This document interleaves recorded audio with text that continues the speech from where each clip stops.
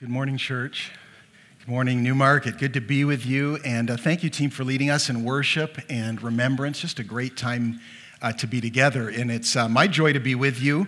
It was really an honor when I received the invitation a few weeks ago from Pastor Mike. And this is my first time speaking, but my second time visiting you here in Newmarket. I was here in the very early days of the church.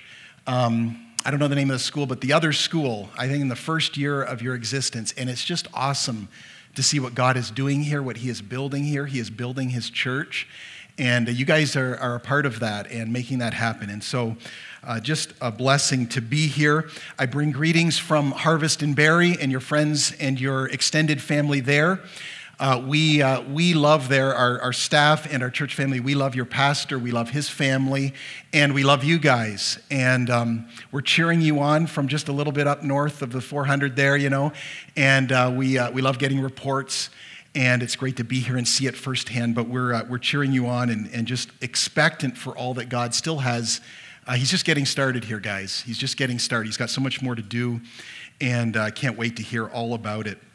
And one of the things I love about visiting another Harvest Bible Chapel is the fact that you, like us, love God's Word. And you love to have it taught to you. You love to open it up. You love to study it for yourself. And so as someone who's coming to proclaim it, that's a really great thing to know in advance in your audience. And so we're going to do that together this morning. Several years ago, I was at an event where I bumped into a longtime family friend. And this person had known my parents and me really since I was an infant, but I hadn't seen her for a number of years. And we began to talk together and just, reacquaint ourselves. And after I had spoken really just a sentence or two, she kind of crooked her head and just paused and almost looked confused. And she said, "Would you say that again?" And I thought maybe I hadn't been speaking loud enough or clear enough, so I began to repeat my words. And as I was talking, she shook her head and she chuckled. And she said, "The body is a little different, but the voice is the same. You sound just like your father." Now, that exchange didn't come as a surprise to me, because for as long as I can remember, I've had people tell me that our appearances and that our characteristics, our personalities, our mannerisms, our behaviors, that they match up in many ways. And as a youngster, I actually embraced that. I wanted to be like my dad, like many sons want to be like their dads. And I wanted to follow in his footsteps. And for me, that meant I aspired to be a pastor. Now, that desire actually shifted as I grew older until God eventually brought me back full circle. And yes, I am a pastor. But as a preschooler, I often set up a makeshift pulpit in our living room. And I suited up in my official pastor outfit of old glasses and red pants and no shirt. Do not ask me why that was the outfit, but that's what it was. I have no explanation for that. And I would lead services with singing and with a sermon that I would write. And my parents actually had recordings of that somehow got lost. But I would even do communion. I'd get crackers and juice and whatever audience I could scrounge up. That was my church. And many of you can relate to all of this in some way or another because you've heard the same kind of comments. I mean, people have told you, "You're a spitting image of your mom," or "I just can't get over the similarities between you and your dad," or have you ever noticed that your kid is just like you? It's a family resemblance, right? Now, I want us to consider this morning from a spiritual perspective.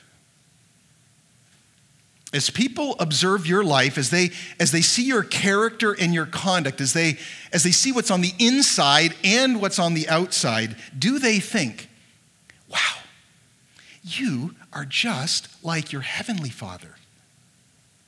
I cannot get over the unmistakable family resemblance between you and him. Is that what they say? And we're going to explore this theme today by looking at a few verses from the Apostle Paul found in the book of Ephesians. And so if you have a copy of God's Word with you today, and I hope you do, whether old-fashioned paper like I like or electronic, one way or the other, I hope you've got God's Word with you. And get that open to the book of Ephesians. If you're new to the Bible, this is in the New Testament: Acts, Romans, 1 Corinthians, 2 Corinthians, Galatians, and then Ephesians, all right? Ephesians. And the Apostle Paul wrote this to a first century church, and I want you to know he wrote it to us as well. And he wrote it to help us grow as followers of Christ. So I want you to look at the very end of chapter 4, beginning of chapter 5. I'm going to pick up at verse 32. And here's what he writes to us. He says, "Be kind to one another, tender-hearted, forgiving one another, as God in Christ forgave you. Therefore, be imitators of God as beloved children, and walk in love, as Christ loved us and gave himself up for us, a fragrant offering and sacrifice to God." Let's just bow and pray for a moment and ask God to speak to us through his word this morning. Father, I thank you so much for this gathering, this church that you're building. Thank you for this time this morning where we have entered into worship, where we have lifted high the name of Jesus, celebrated who he is, and remembered what he has done for us.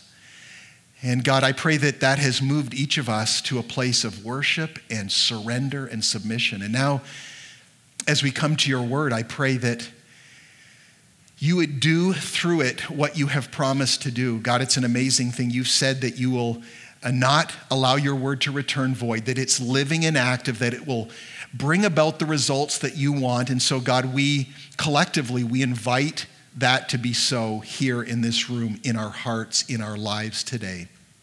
I pray that I would get out of the way and you would, by your Spirit, speak to each of us and conform us into the image of your Son, that you would make us more like our Heavenly Father.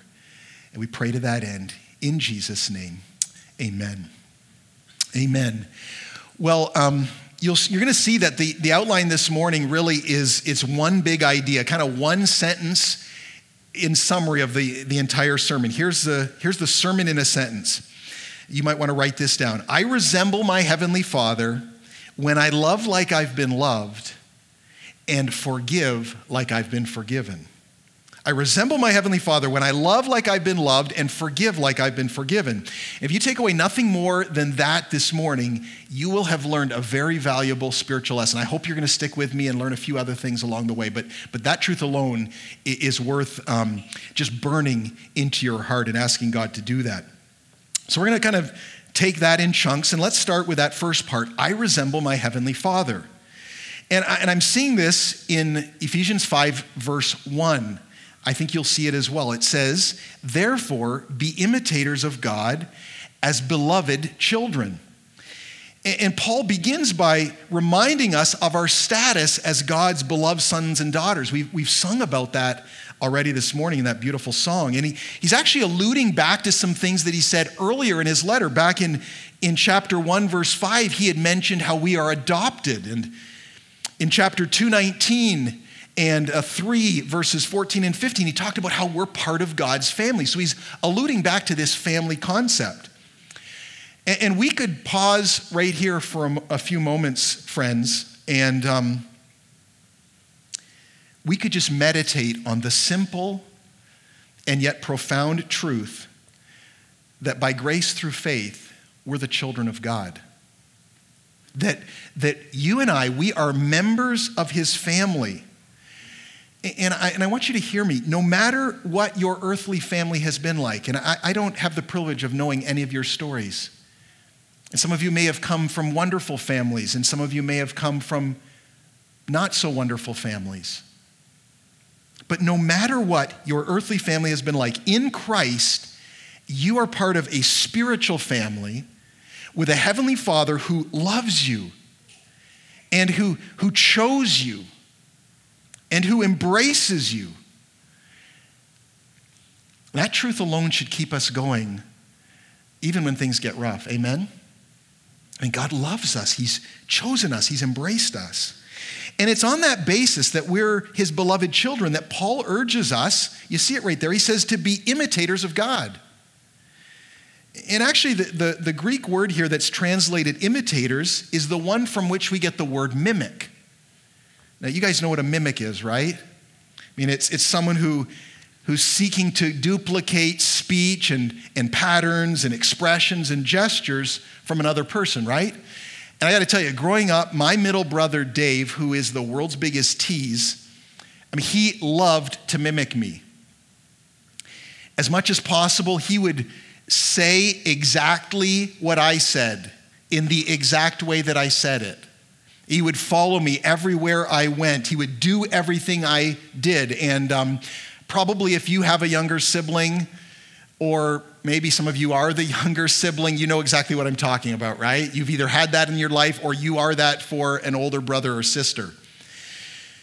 And, there's individuals that have made quite a splash, quite a career out of mimicking other famous people. And I was thinking, for example, of the past 3 decades on the show Saturday Night Live. And the various actors who have carefully and yet comically imitated the presidents, Bush and Clinton and Obama and Trump. And to do this well, they put forth much effort to learn and then to copy the speech patterns and the mannerisms of whatever particular president that they were responsible to imitate, to mimic. And get that in your mind. That is the idea here in Ephesians 5, verse 1. We must imitate God with determination, with intentionality. We got to work at it.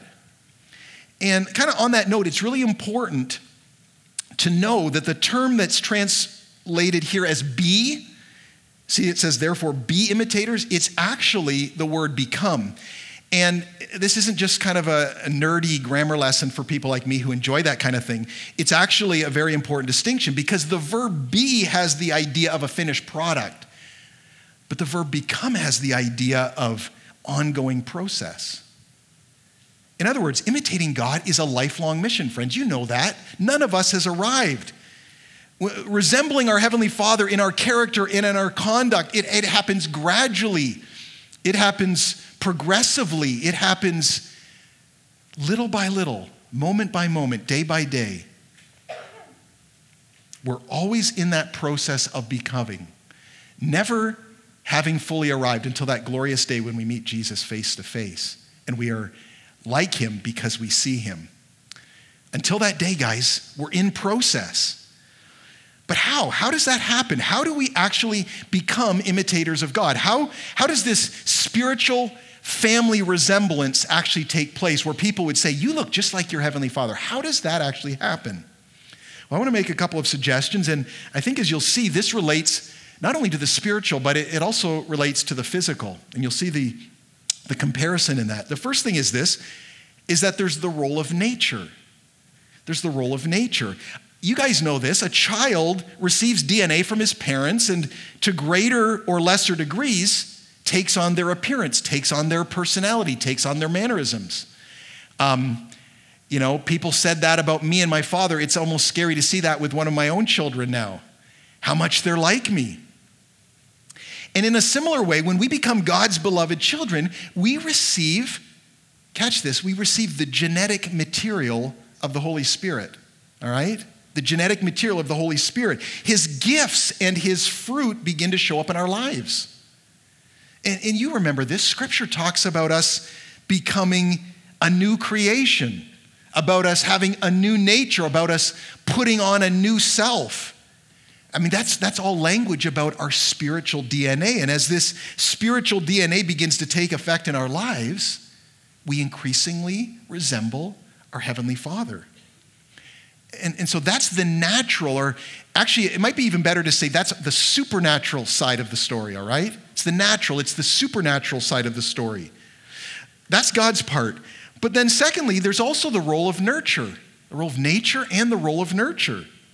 And you know this as well, that as a child grows up in a family, he's observing all the time. He is emulating his parents' behavior and mannerisms and speech and personality and all of those things that make the parent who they are. And in a similar way, as God's children, we need to seek to learn and and observe as much as we can about our Heavenly Father. Things like, what is God like? And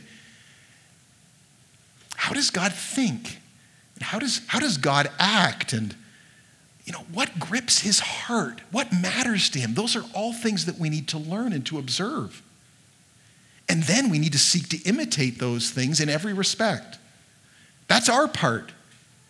And so you've got God's part, the natural or the supernatural. You've got our part, the nurture. And those come together in a beautiful, divine human cooperative.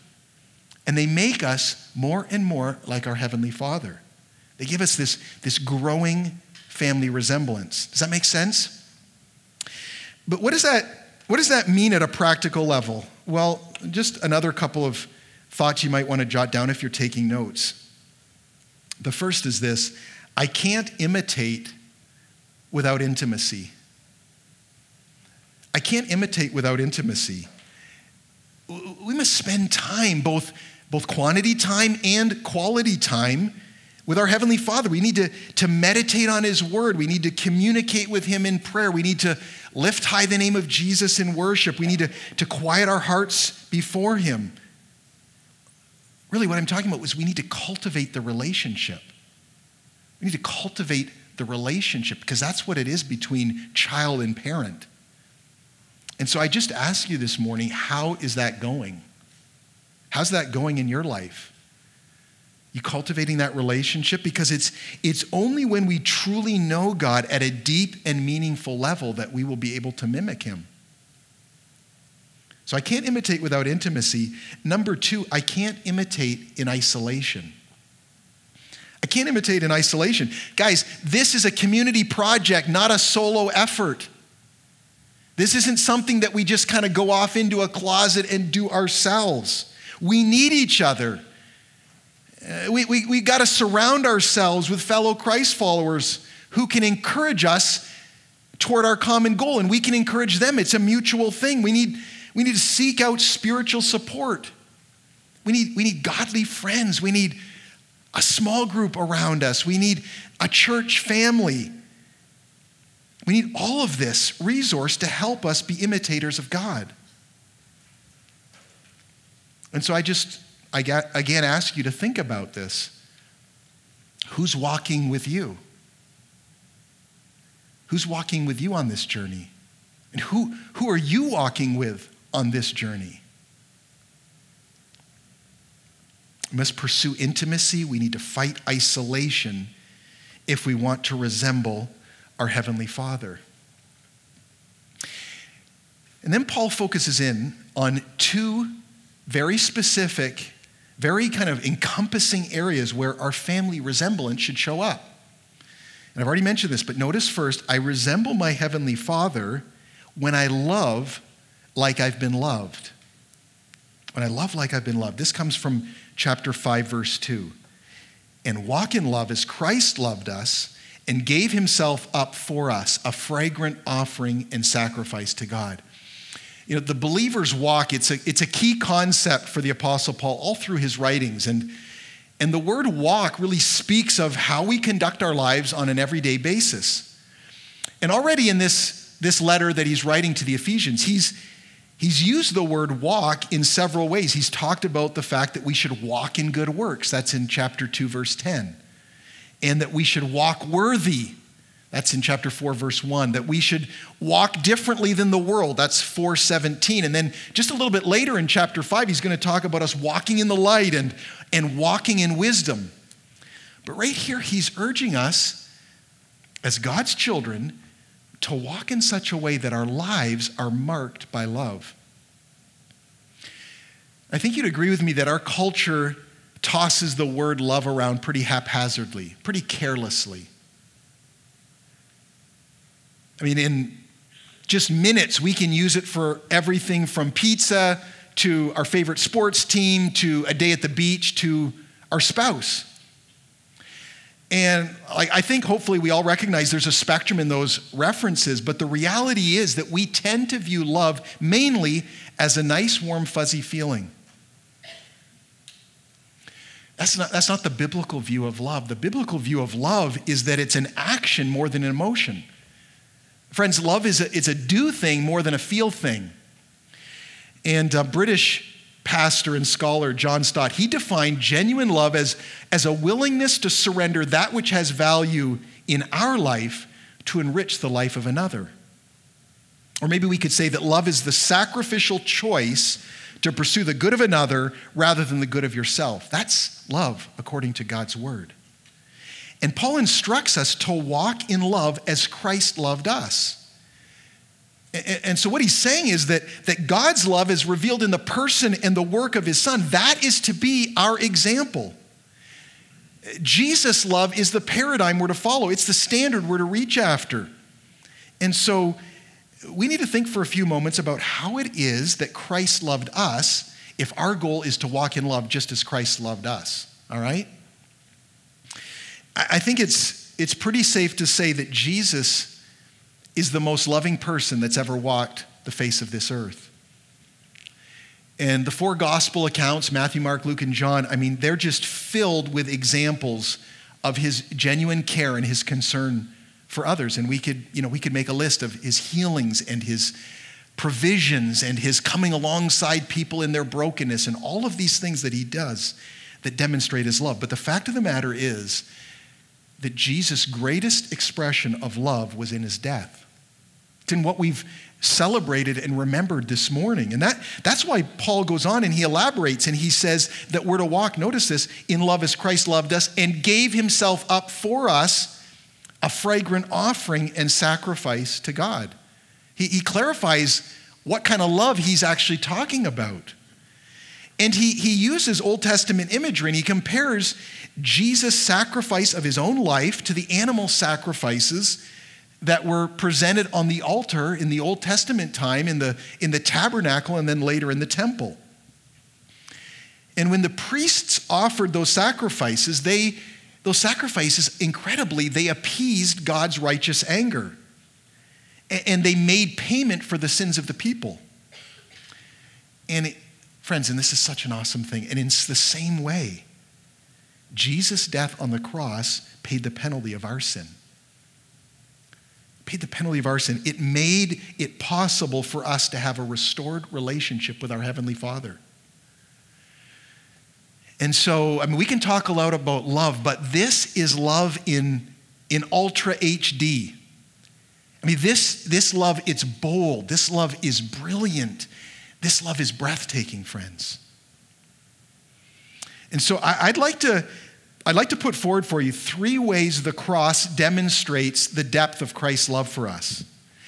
And in so doing, it provides a model for the kind of love we're to have one for the other, all right? 3 ways the cross demonstrates the depth of Christ's love for us. Here's the first one. By how much it cost him. By how much it cost him. I think we all intuitively understand the correlation between the degree of a person's sacrifice and the depth of their love. And the greater the sacrifice, the greater the love, right? Generally speaking. As the saying goes, talk is cheap and actions speak louder than words. And so, how far would I be willing to go? What personal price would I be willing to pay to prove my love for someone else? I want to tell you something. Jesus Christ went all the way. Jesus Christ paid the ultimate price to demonstrate his love for us. It cost him absolutely everything. I want you to listen to a few verses from Philippians chapter 2. They'll be on the screen. This is Paul writing here. He says, Christ Jesus, who though he was in the form of God, did not count equality with God a thing to be grasped, but emptied himself by taking the form of a servant, being born in the likeness of men, and being found in human form, he humbled himself by becoming obedient to the point of death, even death on a cross. And I know many of you know that passage, but I don't want you to miss what it's saying. Jesus was God. He possessed all of the honor, all of the glory that go along with being God. And he had every right to hold on very tightly to the privileges of heaven. But is that what he did? No, Jesus instead, he willingly suffered the indignity of becoming an ordinary human like you and me. I know we think we're pretty great, but that was a massive indignity for the Son of God. He wasn't a person of fame or fortune, just an ordinary human. More than that, it actually says he was a selfless servant. He was always seeking the good of others. And his humble devotion to his heavenly Father ultimately led him to sacrifice his very life on an old rugged cross. The most disgraceful, the most excruciating form of capital punishment in the ancient world. And if that weren't enough, in addition to the physical torment, Jesus endured a spiritual separation from his Father as the sins of the world were placed on his shoulders. Do you remember what he cried out from the cross? My God, why have you forsaken me? So if we just kind of summed it all up, Jesus left the highest of highs for the lowest of lows. The cross cost him absolutely everything. And the question is why? Why would he do that? Well, because of his great love for you and for me. And the Apostle Peter, he emphasizes the same point when he writes these words. He says, you were ransomed from the futile ways inherited from your forefathers, not with perishable things such as silver or gold, but with the precious blood of Christ. Our ransom, our rescue, it cost far more than money could ever buy. Its price was the precious blood of Christ that we have remembered this morning. And so, friends, the depth of Christ's love is demonstrated first by how much it cost him. Secondly, by how little we deserve it. By how little we deserve it. In fact, I'm kind of being overly generous with my words because we don't deserve it at all. It's not little deserving, it's no deserving. I mean, this just doesn't add up. It doesn't make sense. And that's what Paul says in Romans 5. He says, for while we were still weak, at the right time, Christ died for the ungodly. For one will scarcely die for a righteous person, although perhaps for a good person one would even dare to die. But God shows his love for us in that while we were still sinners, Christ died for us. And back in Ephesians 2, he puts it like this. He says, God being rich in mercy because of his great love with which he loved us, even while we were dead in our trespasses, made us alive together with Christ. See, the point is that Jesus loved us, and he loved us deeply even when we didn't deserve it. Even when we were ungodly sinners, when we were dead in our trespasses, when we wanted nothing to do with him, that's when he rushed in with his love. And my observation is that for the most part, if we're really honest with ourselves, we take this truth for granted. It's almost like we presume upon God's mercy and grace, and we begin to think that we do deserve the love of Christ. Now listen, we are all wonderful church people. We would never say those words. We're smart enough not to say it, but that's actually what we begin to think. It's how we live. And perhaps you're even on that program this morning. And I just want you to know, there is tremendous freedom in acknowledging our complete lack of merit before Christ. It's tremendous freedom. I mean, we deserve nothing but separation from God because of our sinfulness. But that's not just bad news. That bad news, that stark reality, it just shines the spotlight on Jesus and on his sacrificial death, what he has done for us. The depth of his love is demonstrated by how little we deserve it. So by how much it cost him, by how little we deserve it, and thirdly, by how much we benefit from it. By how much we benefit. Just think about this. I mean, Jesus gave everything when we deserved nothing, and now we receive everything. He gave everything. We deserve nothing. Now we have everything. I mean, his sacrifice, in spite of our sinfulness, it brings us salvation. It brings us satisfaction. And I just want you to reflect with me for a few moments of some of the benefits that flow into our lives because of the love shown on the cross. I mean, we were enemies of God. I think we sang about that this morning. We were enemies of God, but now we have been reconciled. We have a restored relationship. We were enslaved by sin. We sang about that. But now its power has been broken. We actually now can choose to do what's right. We couldn't do that before. We were spiritual orphans. But now we're part of God's great big family with many brothers and sisters and a few weird cousins scattered around. Not us, not here. I mean, we have the moment by moment presence of God. It brings us comfort in times of trouble. It brings us encouragement. We have purpose. We have direction for our lives. We have the promise of abundant life, rich and full, here and now. We rest in the assurance and the anticipation of our eternal future with God. I mean, I could just go on and on. We could write a long list of the benefits that are ours because of Christ. I think Psalm 103 verse 2 sums it up well. It says, "Bless the Lord, O my soul, and forget not his benefits." So you see, the cross demonstrates the depth of Christ's love for us. Have you received, this is the question, have you received that sacrificial love personally?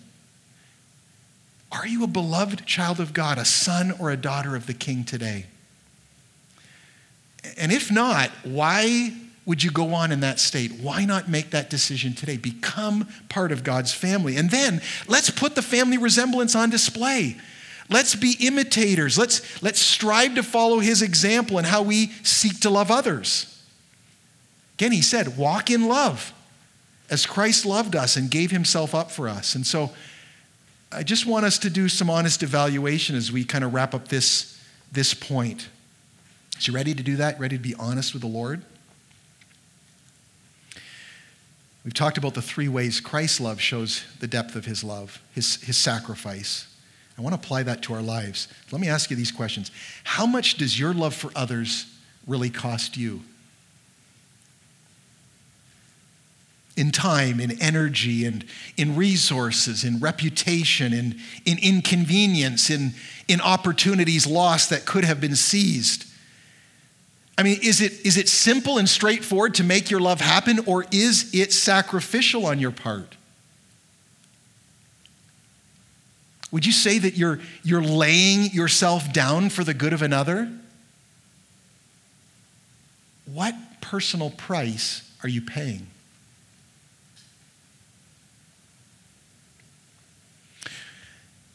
How much do you love those who don't deserve it? I mean, it's relatively easy to love people who love you, to share with people who share with you, to be nice to people who are nice to you, right? I mean, kind of a tit for tat, I'll scratch my back if you scratch my back kind of love. That's easy. But how about those who try as they might will never be able to kind of even things out? You're always going to be giving more than you will ever receive. Or more than that, how about those who may be very difficult to love? I mean, maybe they're just apathetic as you seek to show them Christ's love day in and day out. It's like they don't even care. It doesn't even register with them. Or maybe your worlds are just so far apart that things seem kind of awkward to kind of rush into that situation. Or maybe they're even antagonistic toward you. Do you love those who don't deserve it? Just like Christ loved you when you didn't deserve it.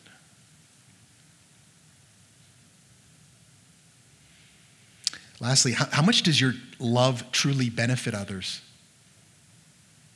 I mean, does it make a tangible difference in their lives? Would people say, my life is better, my life is fuller, my life is richer, it's more meaningful because of your love toward me?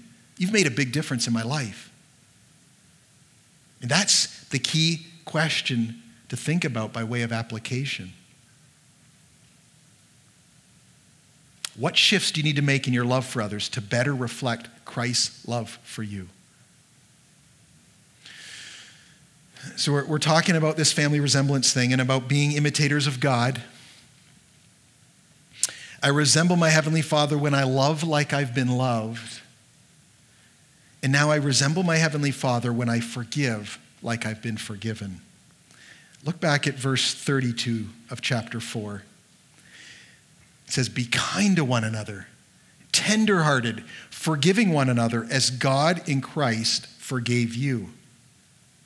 And as we saw in chapter 5, verse 2, again, be really means become, because we're all works in progress. Slowly but surely, we're becoming more like our Heavenly Father. And this family resemblance, it shows up in a couple of ways. Notice it says to be kind. And really, this is just talking about the kind of the sweet disposition that we have towards others, how we put love into action in useful ways. That's what it means to be kind. And then he says to be tender-hearted. You're going to love this. This word literally means to have healthy intestines. All right? That's what the Greek actually means. You don't learn that everywhere, guys. You got to come to church for that kind of thing. And the reason for that is because the Greeks understood their emotions to be located kind of in their internal organs. That's how they understood their bodies. It actually makes sense because we talk about that today, right? Like, I feel it in my gut. Whether it's a good feeling or a not so good feeling, that's where the kind of the seat of emotions are. But really, you guys know, tenderhearted it's referring to a feeling of compassion toward others. And we just don't have time to kind of get off on this, but it's worth considering what a difference it would make in our world, what a difference it would make in our churches, what a difference it would make in our families, what a difference it would make in our workplaces, in our relationships. How much more we would resemble our Heavenly Father if our interactions, if our conversations were bathed in kindness and tenderheartedness. I mean, it's really that simple. But you and I both know it's not that easy, right? It's simple, but it's not easy. And it's because we fall short so often, and instead we display many sinful patterns. And Paul mentioned them just a little bit earlier in chapter 4. He talks about things like falsehood and theft and corrupting talk and bitterness and wrath and anger and clamor and slander and malice and all sorts of things. It's because of all that we frequently find ourselves in the position of needing to make things right with other people. And that's why Paul exhorts us to forgive one another as God in Christ forgave you. So, what's forgiveness? Well, forgiveness is a decision to release a person from the obligation that resulted when they injured you. That's what forgiveness is. It's laying down a grievance, it's letting go of the right to take revenge, and it's leaving the outcome with God. And I cannot tell you how crucial this is, because there simply are no enduring relationships without forgiveness. No relationship that will last the test of time, that will endure decade after decade without the ability to forgive both ways. It's an absolutely essential quality if we're going to live in harmony with others over the long haul. And we all know this to be true by personal experience. We have relationships that have continued through difficulties. And most of us also have some relationships that have sadly fallen by the wayside because one or the other or both of us weren't able to actually forgive.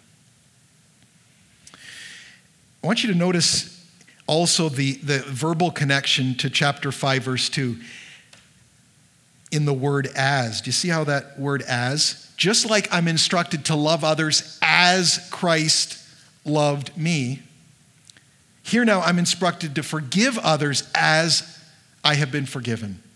It's love as you've been loved and forgive as you've been forgiven. I mean, friends, that is an astounding task, to forgive others as I have been forgiven in Christ Jesus. I mean, do you really understand the extent to which God has pardoned you? I mean, do you really grasp what his forgiveness is like? And I think one of the best places to kind of get a glimpse, get a clear picture, snapshot of God's forgiving love, his forgiveness, is in Matthew chapter 18. And if you want to turn to Matthew 18, you can. The verses will be on the screen. But just to set the context, Jesus has been teaching in Matthew 18 about resolving conflict and about granting forgiveness and about pursuing reconciliation. That's kind of the conversation he's having. And then the Apostle Peter pipes in, as he often does, very impetuous. And beginning in verse 21 of Matthew 18, he says this. He says, "Lord, how often will my brother sin against me and I forgive him? As many as 7 times?" You got to understand, you got to get your mind into Peter's mind, and he's actually trying to score some brownie points by making this suggestion. It's almost as if he's expecting Jesus to say, like, "Wow, Peter, I just can't even believe what you're suggesting. You are a forgiveness machine. Like, this is off the charts forgiveness. I never heard anything so incredible in my life. 7 times, forgive 7 times? Who can imagine such a thing? You are a champ. Way to go." That's what Peter's hoping to hear back from the Lord. He's so proud of his answer. But is that how Jesus responds? No. Instead, he answers, "I do not say 7 times, but 77 times." In other words, what he's saying is, Peter, you've missed the point entirely. I mean, like, if you've got a tally sheet on the fridge and you're saying, okay, 1, 2, if that's your approach to forgiveness, then you don't understand my heart. Like, don't keep track. Forgiveness isn't something that you count or that you measure. It's something that you offer without limit. I mean, when you think you've already gone the extra mile, the journey has just begun. That's what Jesus is saying. And then to drive home his truth, Jesus tells a story. And I love how he does that. He tells a story to kind of just make the point so clear. And he does that beginning in verse 23. He says, "Therefore, the kingdom of heaven may be compared to a king who wished to settle accounts with his servants. When he began to settle, one was brought to him who owed him 10,000 talents. Now, just for perspective, in that era, 1 talent was roughly equivalent to 20 years' wages. Okay? 20 years' wages, 1 talent. So a debt of 10,000 talents was more than any person could ever hope to pay back in many, many lifetimes, right? I mean, like, in today's world, think multiple billions of dollars. Okay? Pretty dire situation. The story continues, "And since he could not pay, his master ordered him to be sold with his wife and children and all that he had in payment to be made." Oh, of course he couldn't pay. So the king basically said, like, let's just cash him out, cut our losses, get what we can, and move on. Like, this is never going to happen. And so the servant fell on his knees, imploring him, "Have patience with me, and I will pay you everything." Wishful thinking. And out of pity for him, the master of that servant released him and forgave the debt. This is totally unexpected. This is totally out of kind of left field, totally amazing. The king decides to show mercy and completely release the servant from his obligation, from his debt. Nothing more owing. And then notice what happens next. "But when that same servant went out, he found one of his fellow servants who owed him 100 denarii. And again, some context. A denarius was a day's wage.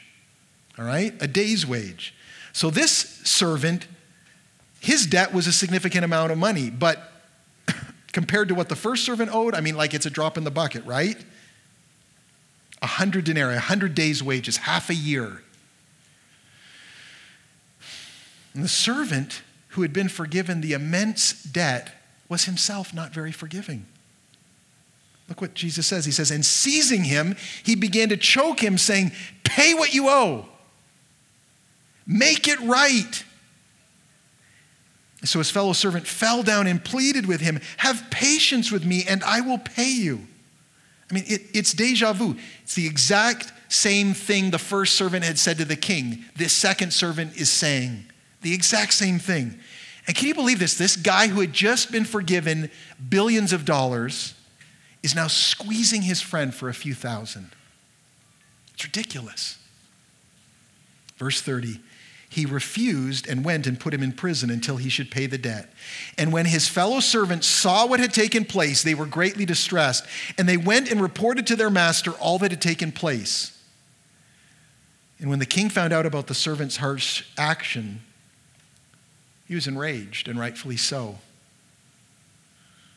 Then his master summoned him and said to him, "You wicked servant, I forgave you all that debt because you pleaded with me. And should you not have had mercy on your fellow servant as I had mercy on you?" And in anger, his master delivered him to the jailers until he should pay all his debt. So also, my heavenly Father will do to every one of you if you do not forgive your brother from your heart. I got to tell you, that last line haunts me. We're exploring this idea that I'm to forgive like I've been forgiven, but the reverse also seems to be true, that in some way, God's forgiveness of me is related to my forgiveness of others. That's what it says right there. And what that tells me is that forgiveness is a necessary quality for the follower of Jesus Christ. There's just no way around it. And we could spend a whole message series, and perhaps Pastor Mike has done that, talking about forgiveness and the ins and the outs and the steps you should take and the steps you should avoid and excuses that we make instead of forgiving people and how it's kind of got a crisis and a process and all of this important stuff about forgiveness. But I just want to leave you with 3 very quick principles from this story about God's forgiveness that we should strive to imitate in our own lives and put into practice. Here they are, 3 things. First, God's forgiveness is fast. God's forgiveness is fast. Notice the king doesn't waste any time canceling the servant's debt. I mean, he doesn't sit and stew. He doesn't think about how he's been wronged. He doesn't string the servant along and make him suffer before working things out. That's how we often operate. Just going to make them pay a bit. Yeah, I'll get around to forgiving them, but it's kind of nice to watch them suffer. It's not how God operates. It's immediate. He grants forgiveness fast. Second, God's forgiveness is full. It's full. There's an old Garth Brooks song that says, "We bury the hatchet, but we leave the handle sticking out." That's true, isn't it? I mean, we kind of like to keep the hurt close by in case we feel the need to kind of pull it back out at some point in time to our own advantage. You never know when you might need to pull that out down the road, right? We just keep it close by. I mean, again, that's not how God treats us. He doesn't do anything halfway. He doesn't hold anything back. He wipes the slate clean. He starts fresh. The king canceled the servant's entire debt, and it was massive. His forgiveness is full. And third, God's forgiveness is free. It's free. By that, I don't mean it costs nothing. I mean, we've already talked about how Jesus' death cost him everything. But what I mean is that he bears the entire cost. Jesus takes it all on himself so that his forgiveness is freely offered. It's freely available. It's freely obtainable for any and all who would choose to receive it. You could receive it today. And I ask you, are we that free in granting forgiveness to others? To the people that have hurt us, perhaps very deeply? Or do we pick and choose who gets in on the blessing? I wish this weren't the case, but I'm guessing that probably all of us have at least one broken relationship where the healing power of forgiveness is desperately needed. And I just ask you, what is God saying to you in this moment about that? What step do you need to take to imitate his example of pardon?